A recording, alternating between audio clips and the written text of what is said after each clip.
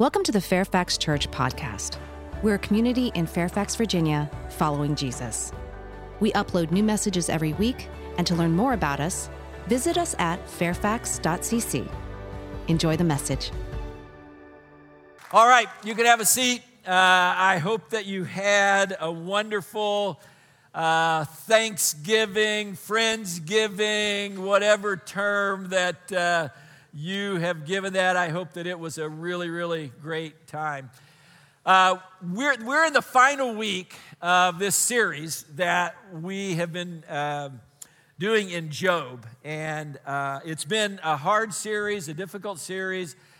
I think a helpful series. I know it's been helpful for me just going through this, and I'm excited about where this all kind of wraps up today. But before I launch into the final message in this series, I want to just remind you of something that's coming up in the life of our church. On December 6th, we're going to have what's called a Blue Christmas, 7 o'clock evening service. And we're calling it a service of lament. And the idea behind it is that all of us have experienced loss. All of us have experienced painful circumstances. I mean, going through Job, one of the reasons that I think I've gotten so many emails, so many people that have talked to me and said this is so helpful, is that we all relate to this stuff. All of us have experienced some really, really difficult things. Some of us are maybe even going through some of those things right now. And what this service, Blue Christmas, is all about is about acknowledging that, lamenting that. The Bible talks about the lament, the naming of the things where we've experienced pain, woundedness, loss, whatever it is, the naming of that and the giving those over to the Lord. And I've said this on so many occasions that in reading through the Psalms, you are reminded that lament is inextricably connected to praise.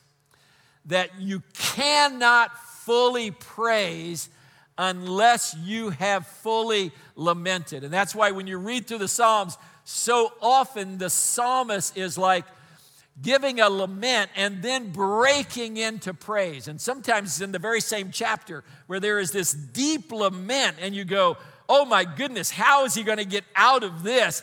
And he just breaks into glorious praise, and you begin to realize it's the lament that leads to the praise. I talked as we were going toward Easter this year. We had our first ever Good Friday service.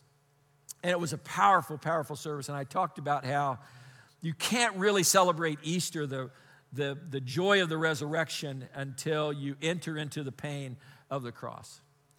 And in some respects, that is the same thing, same idea behind Blue Christmas, is that you really cannot enter fully into the joy of the incarnation and the joy of Christmas until you have fully kind of embraced and dealt with the losses that all of us have experienced in our lives. It's going to be a powerful service, a lot of sharing that will happen, some individuals that will be sharing, and I think it will be an opportunity for us to walk through, all of us to kind of walk through all of those kinds of things and experience God's healing power in our lives. So I hope that you'll put that on your calendars, December 6th, Blue Christmas here at Fairfax.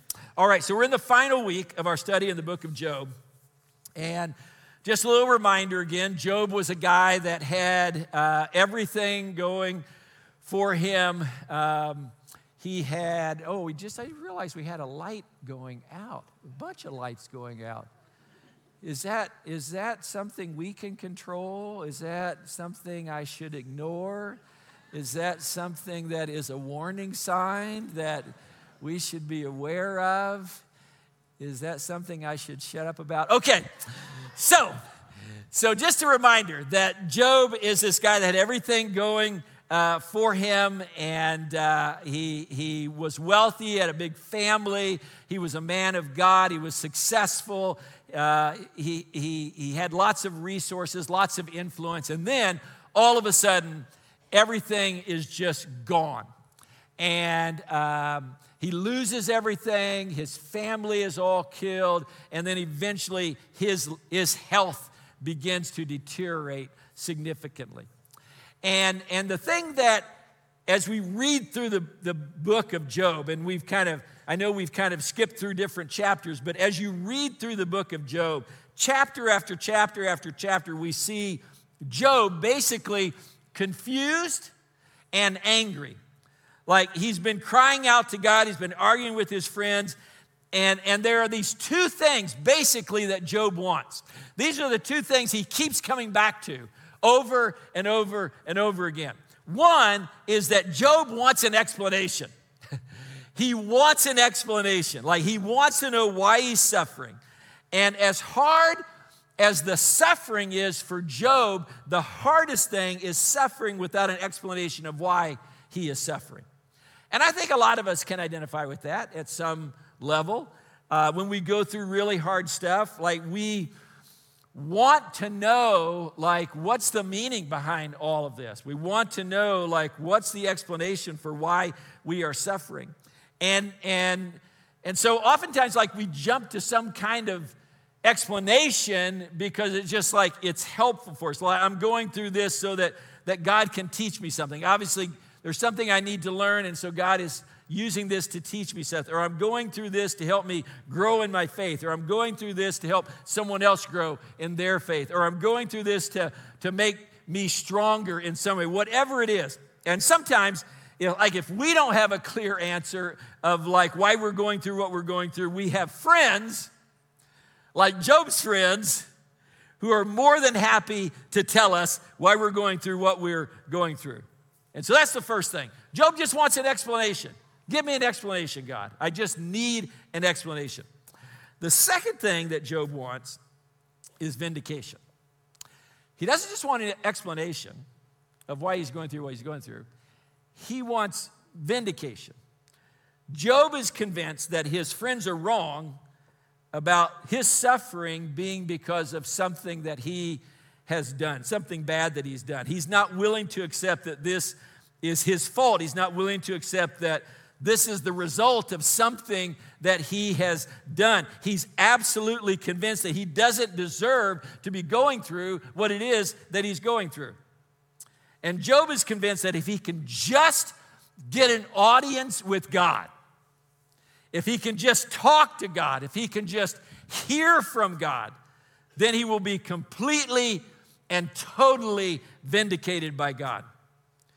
Vindicated in the eyes of the world, and maybe more importantly to Job, vindicated in the eyes of his friends, who he is convinced is so wrong in their assessment about why he's going through the things that he's going through.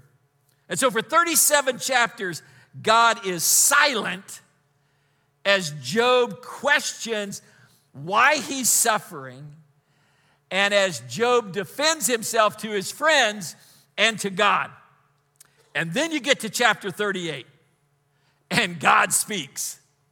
This is the first time, other than the dialogue we hear in the first two chapters, that heavenly dialogue that takes place between God and Satan. This is the first time now that we hear God speak. Chapter 38, God speaks. In fact, God speaks for 4 straight chapters. Chapter 38, chapter 39, chapter 40, chapter 41. It's just God responding to everything. But what God says is completely and totally unexpected to Job. Like the conversation doesn't go the way that Job imagined it would go. You know how, sometimes you go, if I could, when I get to heaven, this is the question that I'll ask, or if I could just hear from God, this is what I would talk to him about. This is what I would say. This is what I need to hear. Like Job has all of these expectations about what it's going to be like when God finally gives him an audience. All these expectations about what it's going to be like when he finally hears from God. What it's going to be like when God finally speaks to him.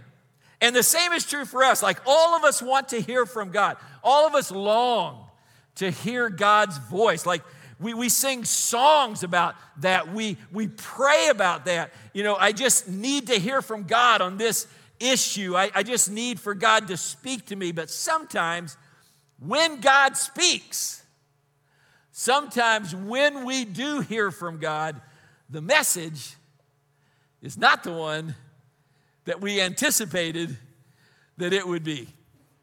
And that was certainly true for Job. Job imagined, for 37 chapters, Job imagines that his audience with God would be like a courtroom. That's the image that he uses over and over and over, that his encounter with God, that when he gets an audience with God, it's going to be like a courtroom, that God would be the judge, and Job would eloquently make his case before God. And then God would take the witness stand in the courtroom. And Job would ask all of these penetrating questions to God, like a really, really good attorney, and get to the bottom of why it is that he's going through what he's going through. That's the image that Job has in his mind of what it's going to be like when he finally has this audience with God, when God finally speaks. And the result would be that Job would get all of the explanations that he needed, that he would get the vindication that he so desperately desired. But when God speaks, it's nothing the way that Job imagined it to be. In fact, instead of Job asking God all of these questions, if you know anything about the end of Job, it's God asking Job all of these questions. And it begins this way, verse 1, verse 30 in chapter 38. Then the Lord answered Job out of the storm, out of the hurricane, out of the gale force wind. And he said, who is this that darkens my counsel with words without knowledge? Brace yourself like a man, Job. That would get your attention. And I will question you, and you will answer me. Now, when God asks, who is this that darkens my counsel with words without knowledge? The word counsel basically means plan there. Job has basically been saying all along to his friends and to God, God, your plan doesn't make sense. Like what I'm going through doesn't make sense. Like whatever it is that your plan is for me, like what I'm experiencing doesn't seem to be in alignment with that. Your plan doesn't seem to make sense to me. None of this makes sense. And God says, well, maybe before we start talking about the integrity of my plan, we should start with talking about your limited perspective. And then he just starts asking Job questions. I won't read all of them. It's 4 chapters. But here's how he starts. Where were you, Job, when I laid the earth's foundation? Tell me if you understand. Who marked off its dimensions? Surely, Job, you know that. Who stretched a measuring line across it? On what were its footings set or laid its cornerstone while the morning stars sang together and all the angels shouted for joy? Who shut up the sea behind doors when it burst forth from the womb, when I made the clouds its garment and wrapped it in thick darkness? When I fixed limits for it and when I set its doors and bars in place? When I said, this far you may come and no farther. Here is where your proud waves halt. And the questions just go on and on and on for 4 chapters. In fact, I went through and counted the number of questions that God asked. I was just curious. I was reading through these 4 chapters. I was like, man, these are a lot of questions. Like, how many questions is God asking Job? 104 questions. 104 questions. Just rapid fire. Just question after question after question after question. And Job is not able to answer any of them. And what God is basically saying is, Job, I love you, but you really don't have the perspective to evaluate my comprehensive plan. Like, you don't have the perspective to really evaluate like my work in the world. That's not the perspective that you have. Remember last week, we in chapter 28, Job asked this question, where does wisdom come from? And the answer is in verse 23, where it says, God understands the way to it. God understands the way to wisdom, and he alone knows where it dwells. And as you read that whole passage, you're reminded, as we talked about last week, that the world is like this beautiful tapestry. I used the term quilt last week, but really the better term is tapestry. The world is like this beautiful tapestry that's woven together. But God is the only one who sees the pattern for the tapestry. God is the only one who has the perspective of looking down on the tapestry and seeing the top of the tapestry. What we see is the underneath of the tapestry. And underneath the tapestry are all of these twisted threads and all of these knots that are part of the tapestry. But from that perspective, you can't really see the beauty of the tapestry. You can't really see the pattern of the tapestry. You can't really understand the tapestry. And that is the way that we interact with God, because God is the only one who sees the whole pattern. God has a perspective that we just don't have. And Scripture is constantly reminding us of that. According to NASA, astronomers estimate that the universe contains, this is an unbelievable number, that the universe contains up to 1 septillion stars.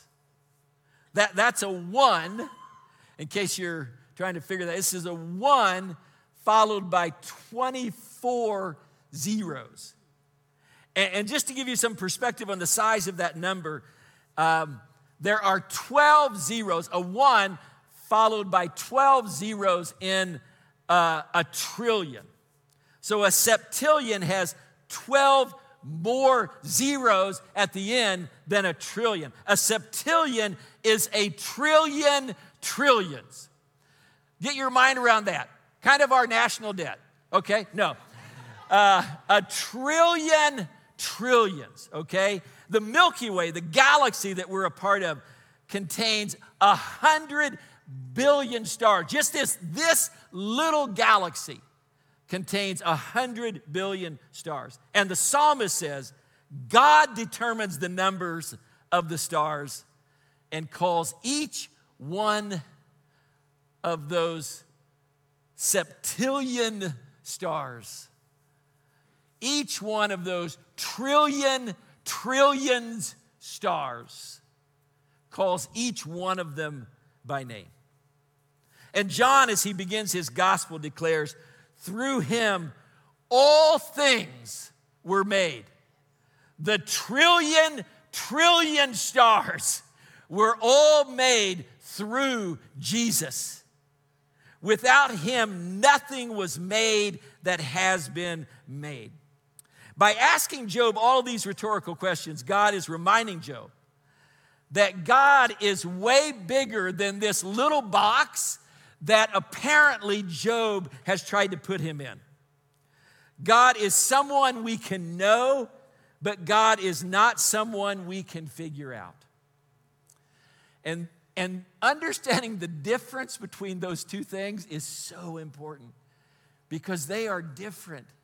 Knowing God and figuring God out are two very, very different things.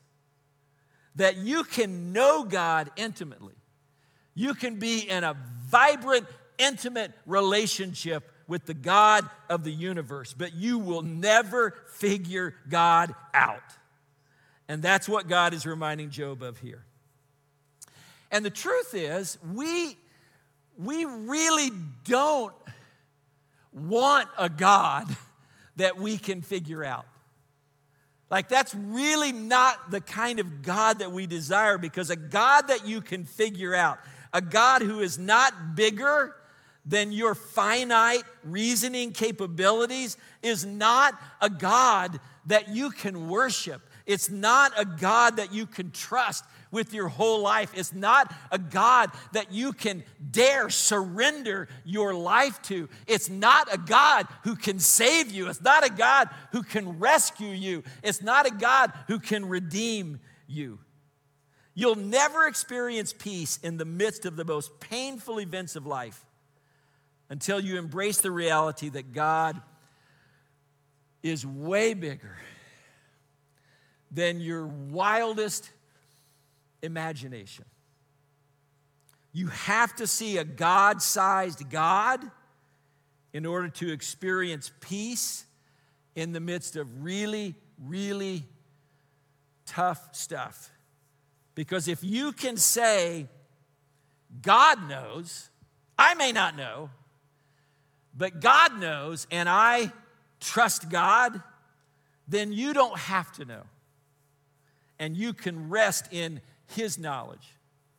You don't have to try to rest in your knowledge. You can rest in His knowledge. Let me just say, this is a congregation filled with a lot of smart people, a lot of degrees.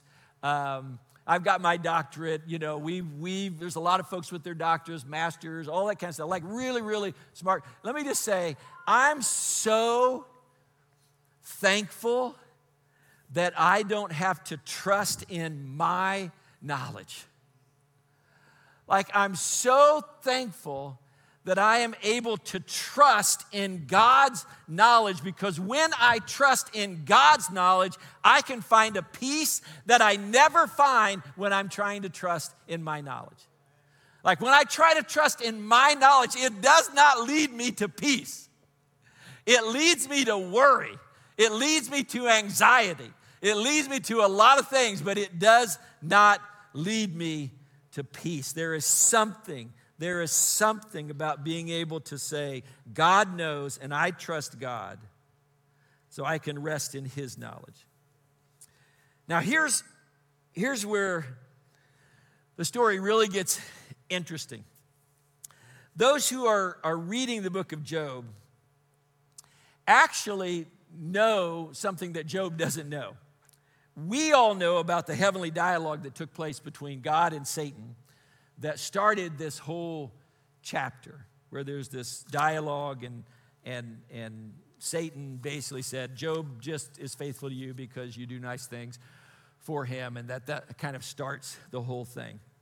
And when God shows up, He could have certainly explained about all of that heavenly conversation. He could have explained that to Job. He could have explained everything. He could have told Job how all of this was initiated by Satan. He could have told Job that this was all Satan's idea. Satan was the one who caused this. This was not from God.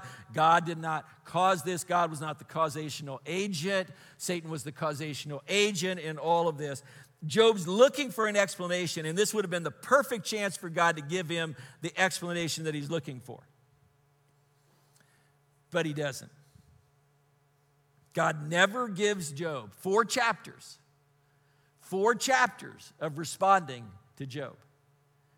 And God never gives Job an explanation. God never gives Job any reason for why he's going through what it is that he's going through.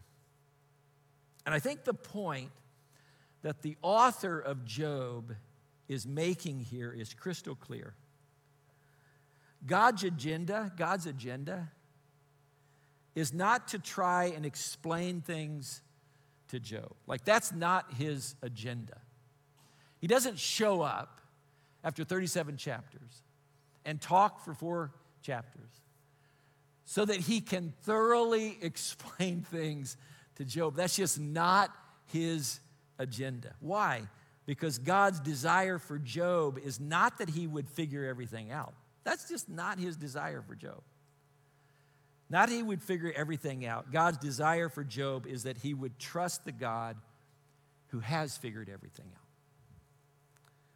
And that's God's desire for us as well. That we would trust the God who has figured everything out. Like God's desire for me, God's desire for you, is not that you'll figure everything out.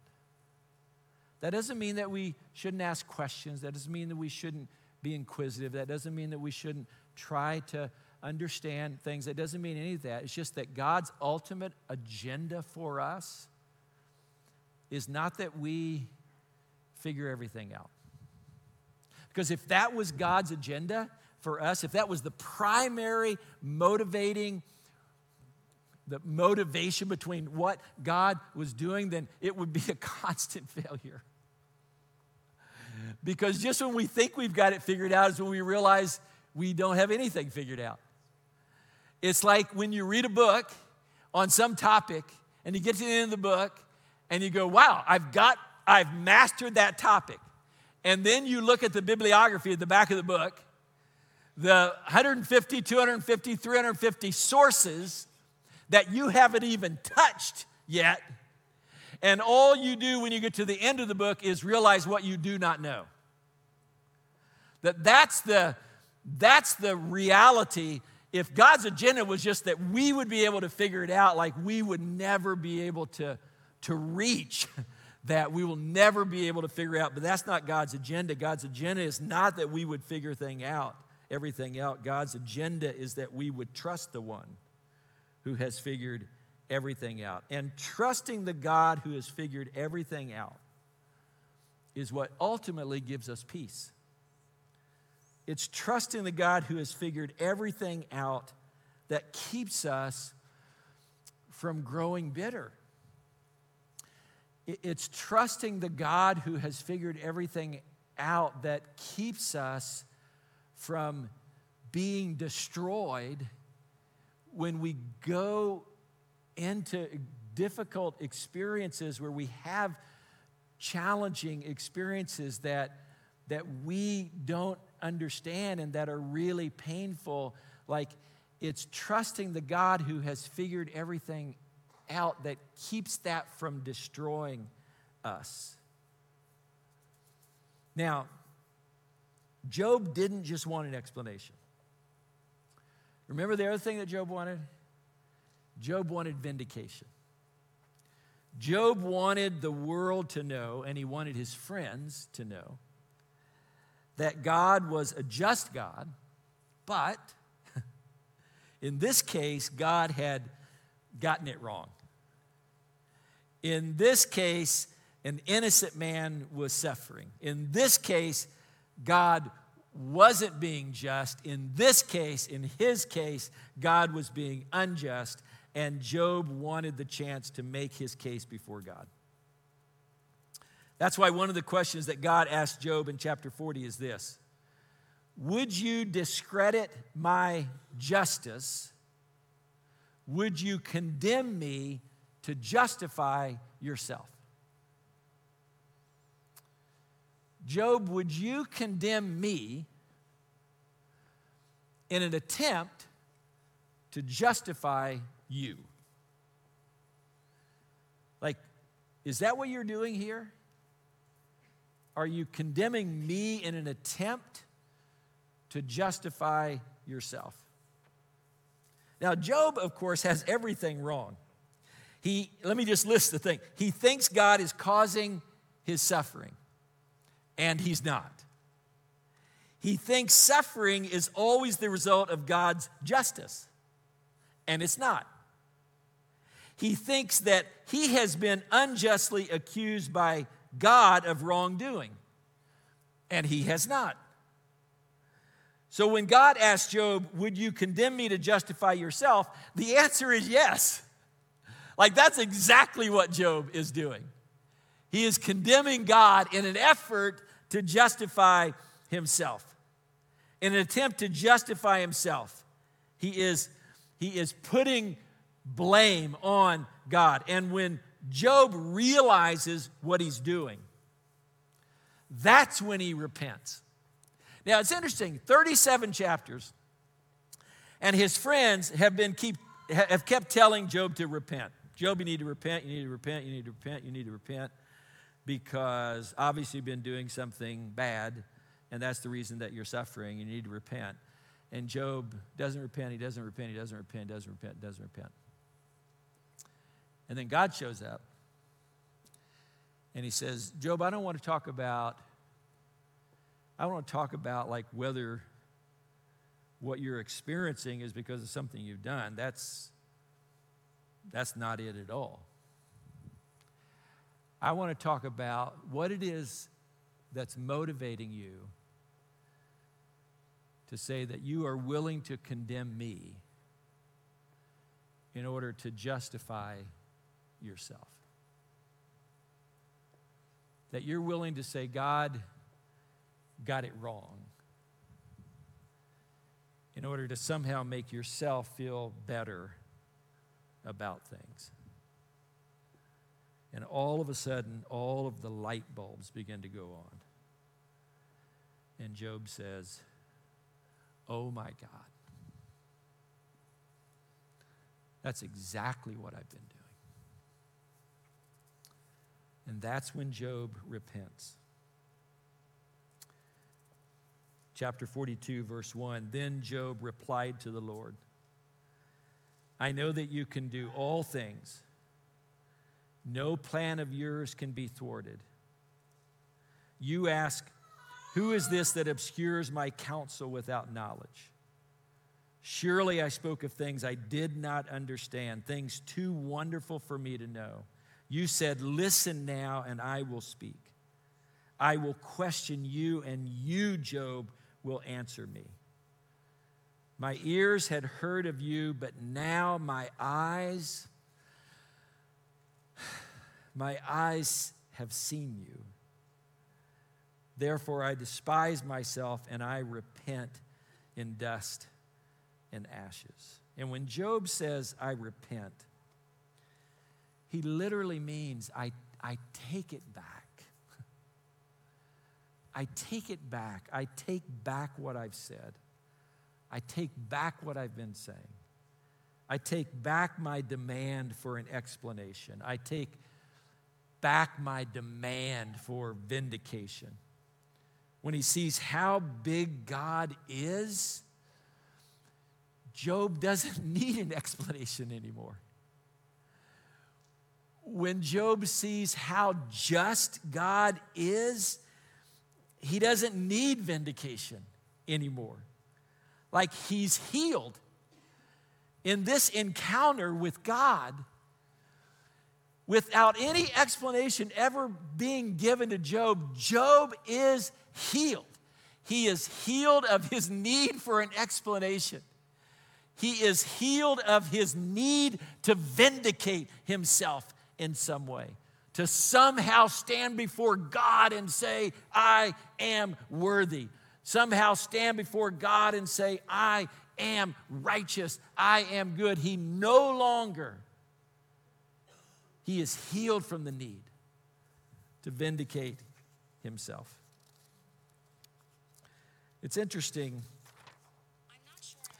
There is this question that God asks. Look at it again in chapter 40. Would you condemn me to justify yourself? And not only is it reminding Job that he has no need any longer to try to vindicate himself. He has encountered the just and righteous God who has said, you don't need, Job, to vindicate yourself. And so not only does he not need to try and vindicate himself, this statement, would you condemn me to justify yourself, is also a prophetic declaration of the gospel. Because when Jesus went to the cross, that's exactly what happened. Think about it. He was condemned. Jesus was condemned. Why? So that we could be justified. Jesus was condemned so that you could be justified, so that I could be justified. Our sins were placed on his shoulders, and he paid the price for our sins. He was condemned so that we could be justified, which means that just like Job, we don't need to try to vindicate ourselves before God. We don't need to somehow try to earn our salvation. We don't need to somehow need to be able to stand before God and say, I measure up, let me in, I'm good enough. I've worked hard enough. I've accomplished enough for you. I've lived a good enough life. We can let that go. We do not need to vindicate ourselves. We are set free from the need of vindicating ourselves. We are vindicated by the righteousness of Christ. When you realize what's happening here, you realize that the message that we are hearing, this prophetic message of the gospel, is that we don't have to be vindicated by our own righteousness. Our own righteousness could never vindicate us. We are vindicated by the righteousness of Jesus Christ. Can I get an amen and amen for that? Two things as we wrap up this study. It's been a great study. First, as terrible as his friends were to Job, when he was going through all the stuff that he was going through, Job actually ends up forgiving them. Now, you don't realize it sometimes because we get caught up in the judgment that God places on the friends because he basically lets them have it. After the Lord had said these things to Job, he said to Eliphaz the Temanite, I'm angry with you. I'm angry with you guys. I'm not angry with Job. I'm angry with you and your two friends because you have not spoken. I bet Eliphaz in this poem was saying, can you talk to my two friends too? Like, why are you just addressing me right now? But God is addressing him because you have not spoken to me what is right as my servant Job has. So now take 7 bulls, 7 rams, go to my servant Job and sacrifice a burnt offering for yourselves. My servant Job will pray for you. He will pray for you, and I will accept his prayer for you. He's talking about forgiveness there. He's talking about the extension of grace there. Job will pray for you, and I will accept his prayer and not deal with you according to your folly. That Job will forgive you and I will forgive you. I will not deal with you according to your folly. You have not spoken to me what is right as my servant Job has. So Eliphaz the Temanite, Bildad the Shuhite, Zophar the Naamathite did what the Lord told them, and the Lord accepted Job's prayer for his friends. Some of you have some friends that probably let you down in some way when you were going through some really, really hard stuff. Maybe they said things that were insensitive. Maybe they were well-meaning things, but they hurt. They cut to the bone. They were not helpful. Or maybe they were friends that you thought were closer than what they were during that time, that season.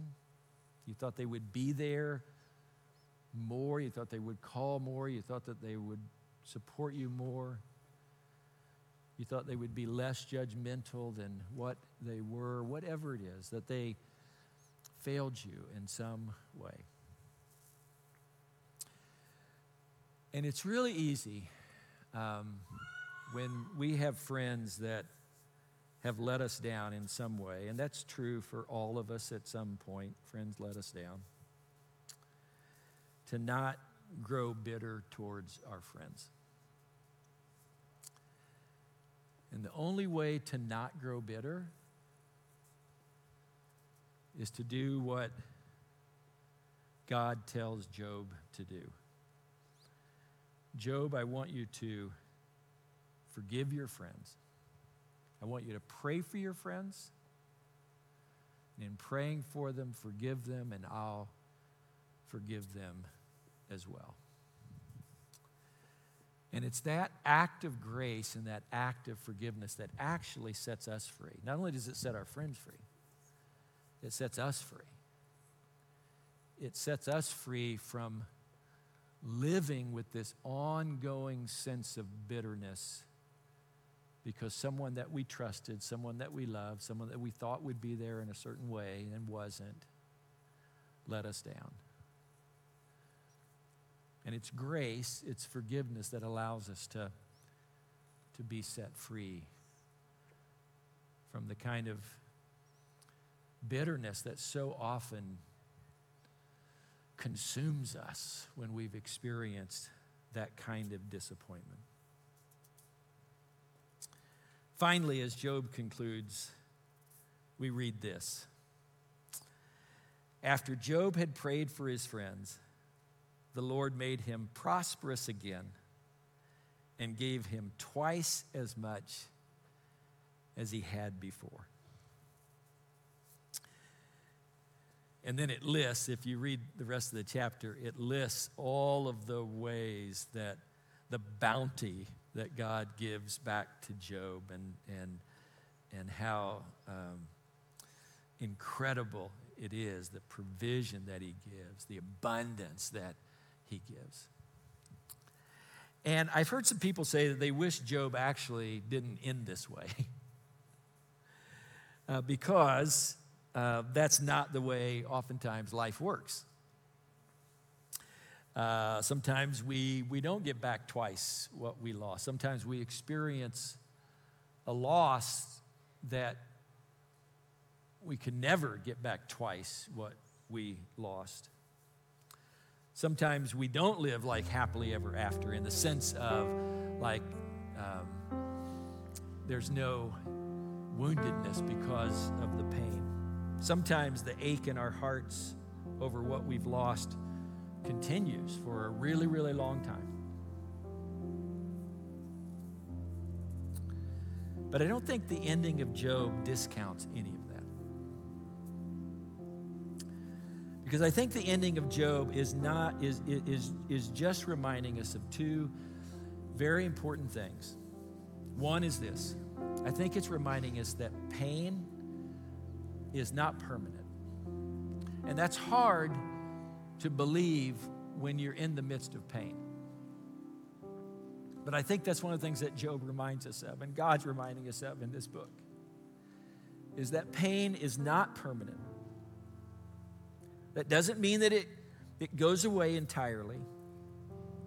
It just means that with time, even in the midst of the pain, we can experience joy again. It means that with time, we no longer have to be consumed by the pain. Our life no longer has to revolve around the pain. That with time, God can heal our memories and set us free to live life to the full, the way God intended for us to live. So I think it reminds us of that. Pain is not permanent. But I think it also reminds us of this, that God will make everything right again. Everything. That God will make everything right again. That's the hope of the resurrection. The resurrection means that no death is permanent. The resurrection means that no failure is final. The resurrection means that no disease is terminal. The resurrection means that every loss can be completely and totally and fully restored. Not just twofold, not just fourfold, not just tenfold, but can be restored beyond our wildest imagination, beyond what we could ever think would be possible. That's the hope of the resurrection.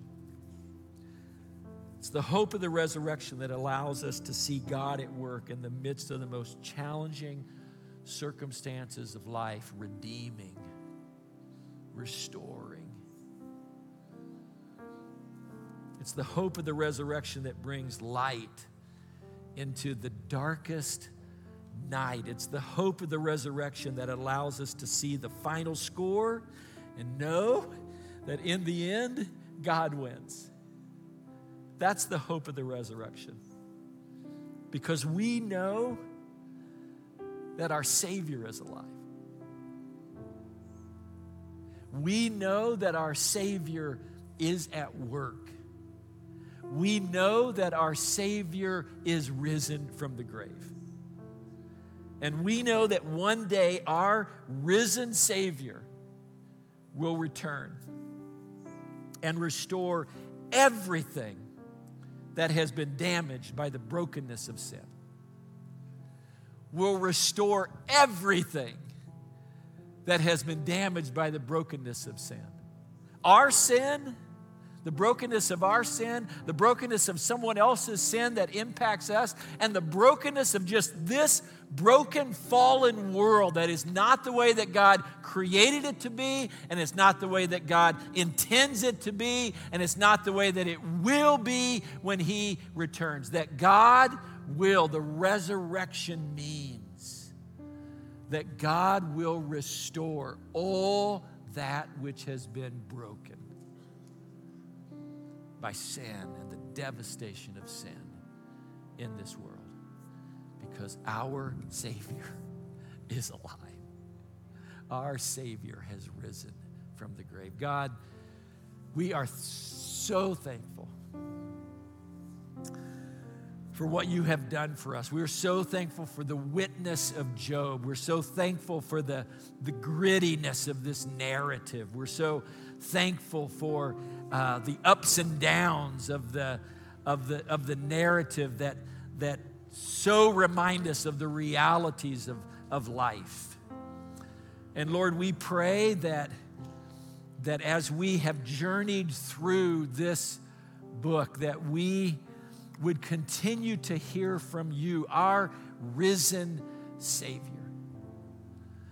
That we would be set free from things that would cause us to become bitter, Lord, that we would be set free, that we would experience grace, that we would recognize the fact that we cannot vindicate ourselves, and we don't have to, because we have been vindicated by the righteousness of Jesus Christ. Lord, we give you thanks because you are a God who is bigger than anything that we could possibly imagine. You heal us from our need to try to understand everything. You heal us from our need to justify ourselves. You heal us from all of that and set us free. In the name of Jesus we pray. And everyone said, amen. Thank you so much for listening to the Fairfax Church podcast. You can find more messages like this on our YouTube channel at Fairfax Church, or follow us here.